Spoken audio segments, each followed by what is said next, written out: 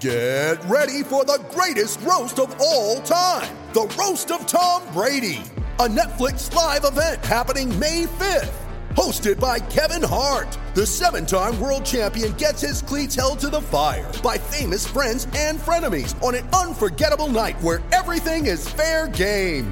Tune in on May 5th at 5 p.m. Pacific time for the Roast of Tom Brady, live only on Netflix. SEN Sport Update. G'day, it's Sam Fantasia with the latest in sport, all thanks to car sales, everything you auto know. Fresh details have emerged around Sydney Swans and midfielder Callum Mills' shoulder injury, which has seen him undergo surgery this week. The incident occurred during a Mad Monday celebration gone wrong. He's in doubt for round 1 next season, with reports he ruptured his rotator cuff, which can lead to 9 to 12 months on the sidelines. Brett Ratton has returned to Hawthorn, taking up the Director of Coaching position. He previously worked at the club when Alistair Clarkson was in charge for their 3 premierships in a row.